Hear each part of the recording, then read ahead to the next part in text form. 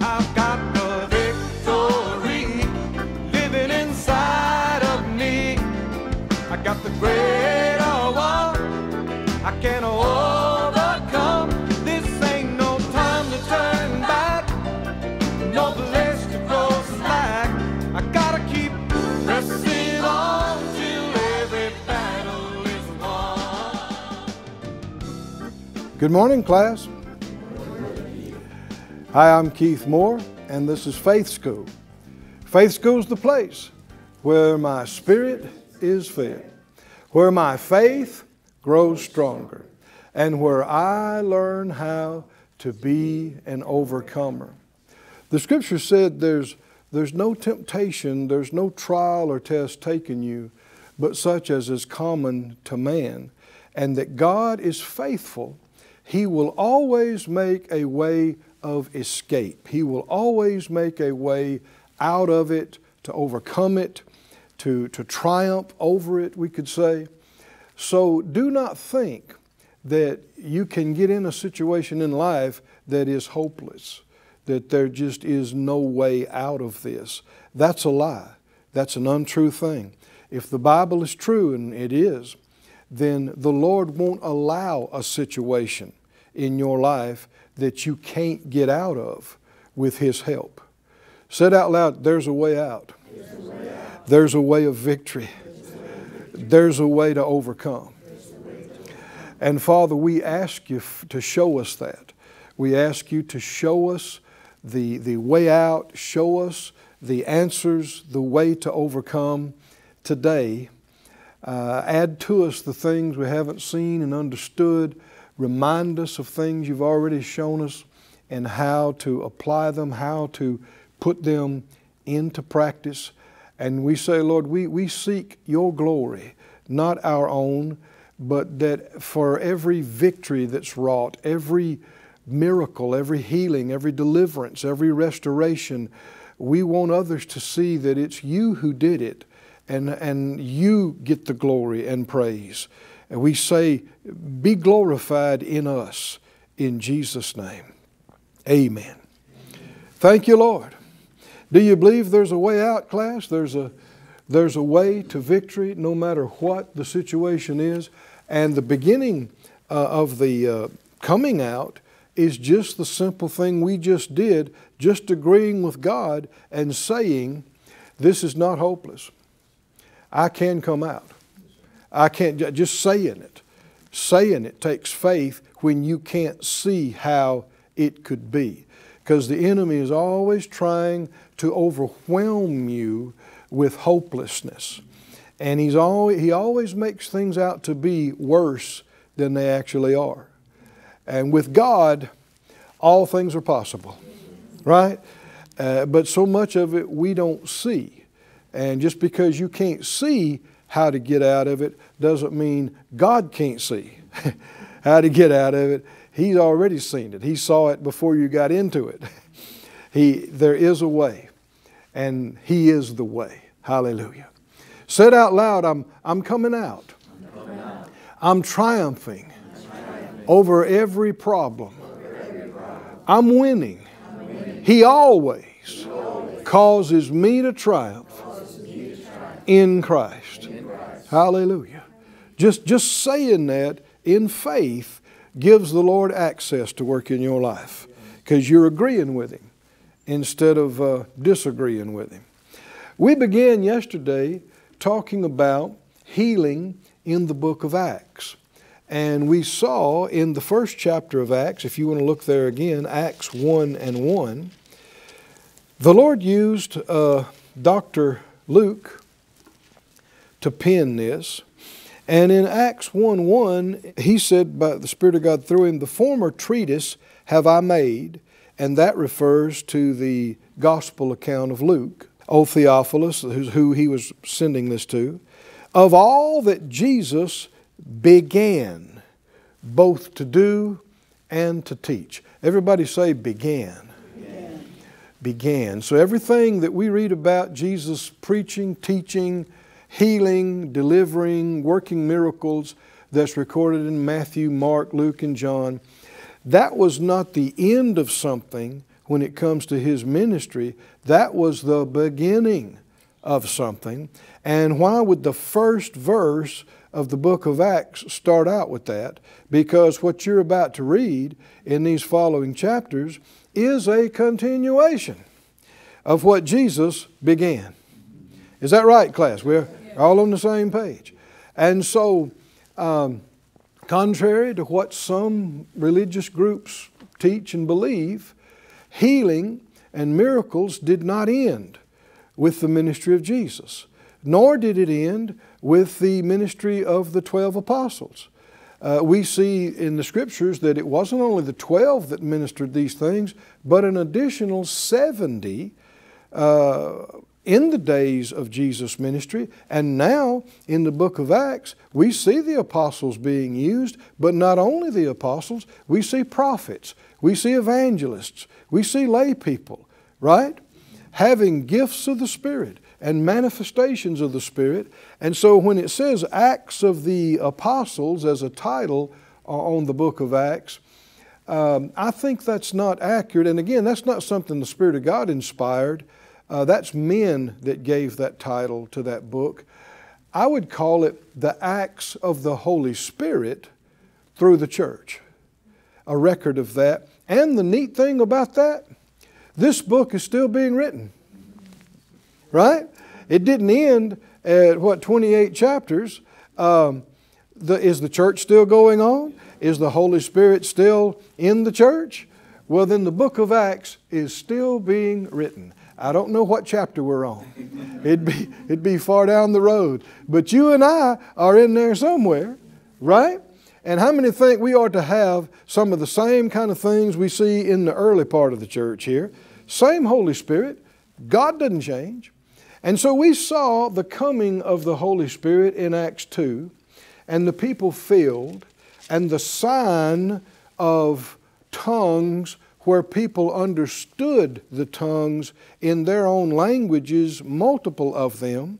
And we saw 3,000 people got saved on that one day. So man, the church is off to a start here. And then we get to the very next chapter, just a couple of verses later, the third chapter, we see another miracle happen. In Acts 3, verse 1. Now Peter and John went up together into the temple at the hour of prayer, being the 9th hour. Now that correlates with our 3 o'clock in the afternoon, because they counted 6 in the morning as the first hour of the day. And so 6 to 12 would be 6 hours. Another 3 would be 9 hours. And that'd be our 3 o'clock in the afternoon. And they called it the hour of prayer. Reckon we could learn anything from that? I mean, this is something apparently they did on a regular basis. That they went up to the temple and in the afternoon at 3 o'clock, and they took an hour to just pray. From, I guess, 3 o'clock in the afternoon to 4 o'clock or so in the afternoon. You know, a lot of folks, they don't have 5 minutes of prayer. But how many think if it was good for Peter and John to pray for an hour every afternoon, would it be good for us to pray? And not just a couple of minutes. But, you know, we live in a loud, distracting, busy world, especially with all of our technology that we have and all the media. You got to watch because many people are just perpetually interrupted. They are continually, all day and all night. Something's buzzing, something's dinging, something, you know, there's a message, there's an email, there's a call, there's something, and you know, you can become addicted to and trained like a dog. Ding, and you go, huh? And think that you have to respond to every stimuli that's coming through your technology, this will cause you to be carnal and unspiritual, because all you're aware of is the external.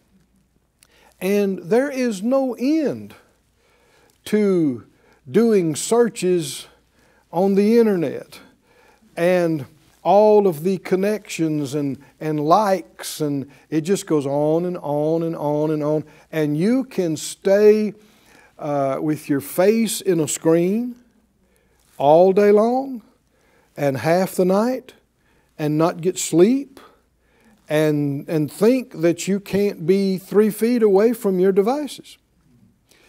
This will make you carnal, unspiritual, unaware of the Holy Spirit. We don't want to be, tethered and continually interrupted and distracted by the external. We want to be continually monitoring the internal. Oh, come on, class, are y'all with me? Huh? Trust in the Lord with all your heart. Lean not to your own understanding. This is a big deal, class. Why are we talking about this? Well, they didn't have all those distractions back then, but they still had distractions. I mean, there's always been something that you could be preoccupied with. They had fishing business, they had family, they had, there's always something that you can be preoccupied with instead of God, if you'll follow it, if you'll yield to it.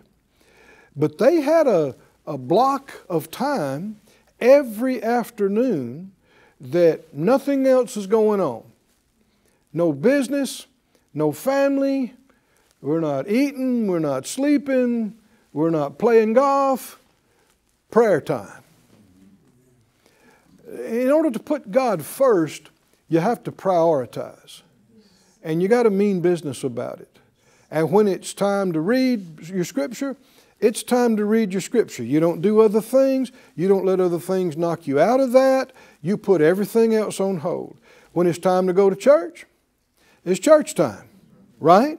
You don't let some little something come up and you say, oh, I can't go because, I need some new shoelaces or something. Now you're laughing, but I'm telling you, people, it's pitiful how easily distracted people are and how easy it is for the enemy to separate them from what they so vitally need.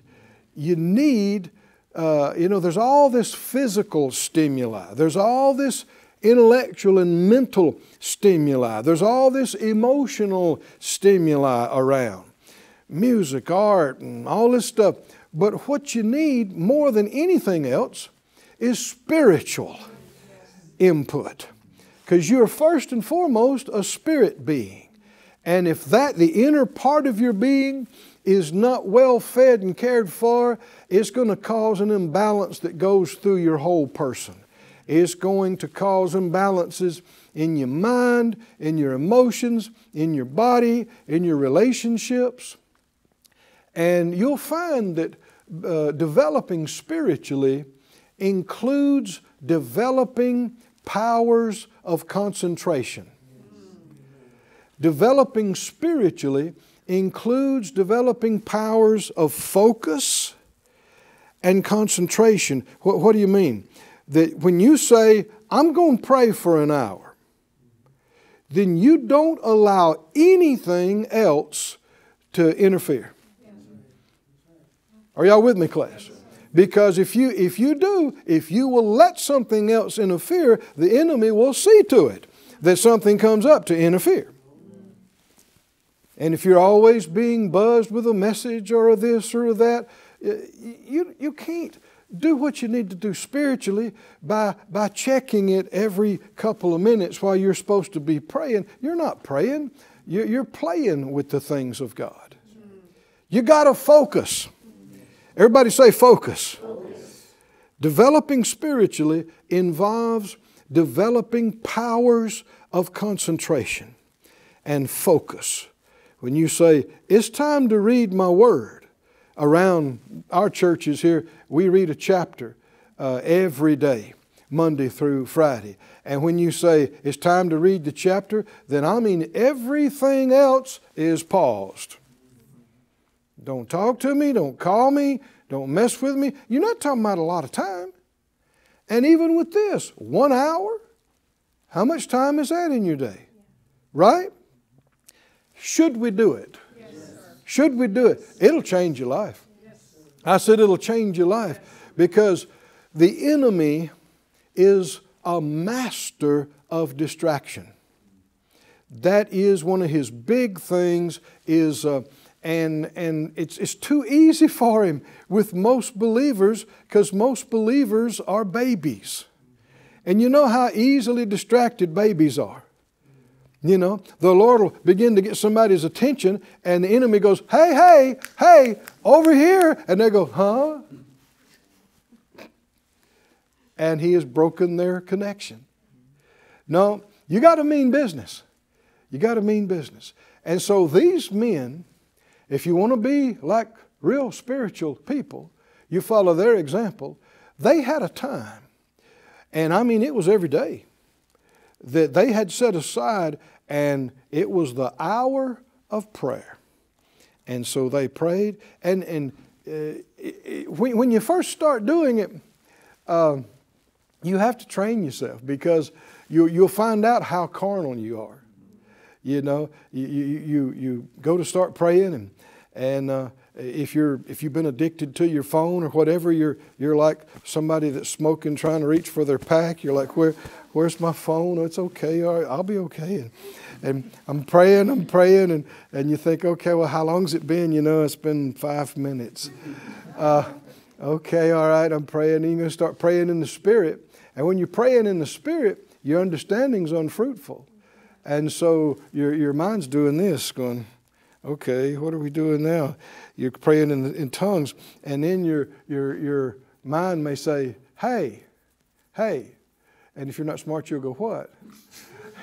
I thought I saw some chicken in the refrigerator. Okay, why don't we go get it? You say, shut up, I'm praying. Now you're laughing, but you know, right? And you have to just keep getting a hold of your mind and bringing it back to where it's supposed to be, just focusing it on the Lord and just keep bringing it back. And after a while, you'll train yourself. And then when you really begin to get into the spirit of some things and the Lord begins to talk to you about some things, He begins to showing you some things and showing you what to pray for and what to say. And next thing you know, you look up, it's been 1 hour and 20 minutes. You go, oh, praise God. You're actually praying. You're actually doing, you're getting into the spirit of some things. Can you say amen, class? Is this okay? Yes.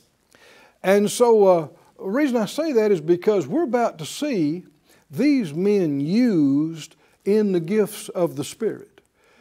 And my father in the faith, Kenneth Hagin, who I consider to be a very spiritual man, he said that he found in his own life that the more he prayed and prayed in the Spirit, the more of these manifestations he had. The less he prayed in the Spirit, the less of these other manifestations that he had. And that makes perfect sense because what they did, there's a manifestation of the gifts of the Spirit here. We'll talk about that as we go. But they had to be aware of it, and they had to respond to it. And what's going to make you aware of the Holy Spirit? How are you going to get more familiar with Him and more confident in what's Him and how to respond? Well, spending time, right? Spending time with Him, praying, talking to Him, listening to Him, and it becomes a way of life. Not just something you do to impress somebody, or you're not doing it for anybody else. It's the way you live. And you have acknowledged this is vital to my life. I had to have this. as much as being able to sleep or eat a meal or something else. I have to have this. And you know that there's people in your life that you've known half your life or whatever, and if they call you on the phone and they didn't even tell you who they are, they say 3 words and you know who they are, right? Yes. You know who they are because you have heard them through all kind of situations for year after year. You instantly recognize their voice. Didn't the Lord say, "My sheep know my voice"? Is that right? And a stranger's voice they won't follow. And that's what you do when you take some time to pray and to wait on the Lord. And it's not like you're trying to make something happen. You just focus your mind on Him. And you keep thinking about Him, and you keep in your heart, you look towards Him, and you seek His face, and you're listening, and He'll commune with you. And you do that week after week, year after year, then it'll be the same way. When He speaks to your heart, He'll say 2 words and you'll know it's Him. You'll know it's Him. You won't have to ask anybody. And then when He prompts you and says, tell that man in the name of Jesus, get up. Can you see why I'm talking about this? They knew it was Him, right? They're not trying something here. They knew it was Him. And so they boldly just did what He told them to do. And glory to God. A miracle, a sign and wonder miracle that shook the whole city. Hallelujah. And we're going to see in a minute, thousands more got saved. Whoo! Is this the will of God? Oh, it doesn't get any more will of God than this. This is the will of God. This is the plan of God. This is the ways of God. Is it an accident that the thing starts off here with the hour of prayer? Could there be any connection? Huh? And they weren't starting this day. This was their practice. This was their lifestyle. Their lifestyle. So they went up, Peter and John, went up together into the temple at the hour of prayer, being the 9th hour, 3 o'clock in the afternoon. And a certain man, lame from his mother's womb, was carried. Now we find out later, we're given detail in chapter 4, that the man was over 40 years old. And he'd never taken a step in his life. And it seems probable that this was a birth defect of some kind. That he was born with some deformity or missing bones or parts or something in his ankles, in his feet. And he'd been this way for over 40 years. A certain man, lame from his mother's womb, was carried. So he couldn't take a step. He couldn't get along with a crutch. They had to literally carry him. And they laid him daily at the gate of the temple, which is called Beautiful, to ask alms of them that entered into the temple. And so this was a high traffic spot, people coming to the temple, leaving the temple. And so he was in a spot where a lot of people would see him. And they laid him there how often? Daily. Daily. And we know that, Peter and John, they have a habit of going up to the temple every day to pray. So had they walked by this man before? Yeah. How many times? Likely many times. Right? That they had walked right by this man, maybe even given him something. But daily is when these things happened. Every day. Every day. And he was laid there at this gate to ask alms. Now, another word for alms, and it could be translated mercy and or kindness. Isn't it interesting that how many times in Jesus' ministry that we studied those individual cases, they asked for mercy, right? They asked for mercy and got healing. Healing is a mercy. Say it out loud, class. Healing is a mercy. And I mean, we studied this already. We saw numerous scriptures along this line that God is rich in mercy unto all that call on Him. And so if you say healing's not for everyone, you just got through saying mercy's not for everyone. And that's not true. I said that's not true. The Bible specifically says otherwise. Mercy is available to all. He is rich in mercy to all who will call on Him. And so even though the man here is not asking necessarily for healing, he asked for mercy. He asked for a kindness. Kindness, you know, for the infirm, kindness for the cripple, kindness for the lame, you know, an alms, a mercy, have mercy. Have mercy. You know, he's saying something, can you understand? As people are going and coming, he's saying something to get their attention that they might give him something, not as a payment, not as for he deserves something, but a mercy. Mercy, mercy for the poor, mercy, kindness. And this day, when he said mercy, he asked an alms specifically of Peter and John. He called to them, mercy, mercy. And they said, Peter with John said, look on us. And he gave heed to them, expecting to receive something of them. Now, probably not a healing. But expectation is the right channel. Come on, can you see that? They got him on the... Why did he say, look at us? Because he wants to connect with him. And he wants to get him in expectation. He's prompted to minister to him by the Spirit of God. Are you expecting anything today, class? If you're in faith, you're expecting something. And if you're expecting something good, you're excited about it. Somebody say, I'm expecting good things from my good God. And I'm excited about it. Hallelujah. Our time's up again. Well, as you can see, we have just begun in this. So come back with us tomorrow, and we're going to get more into it.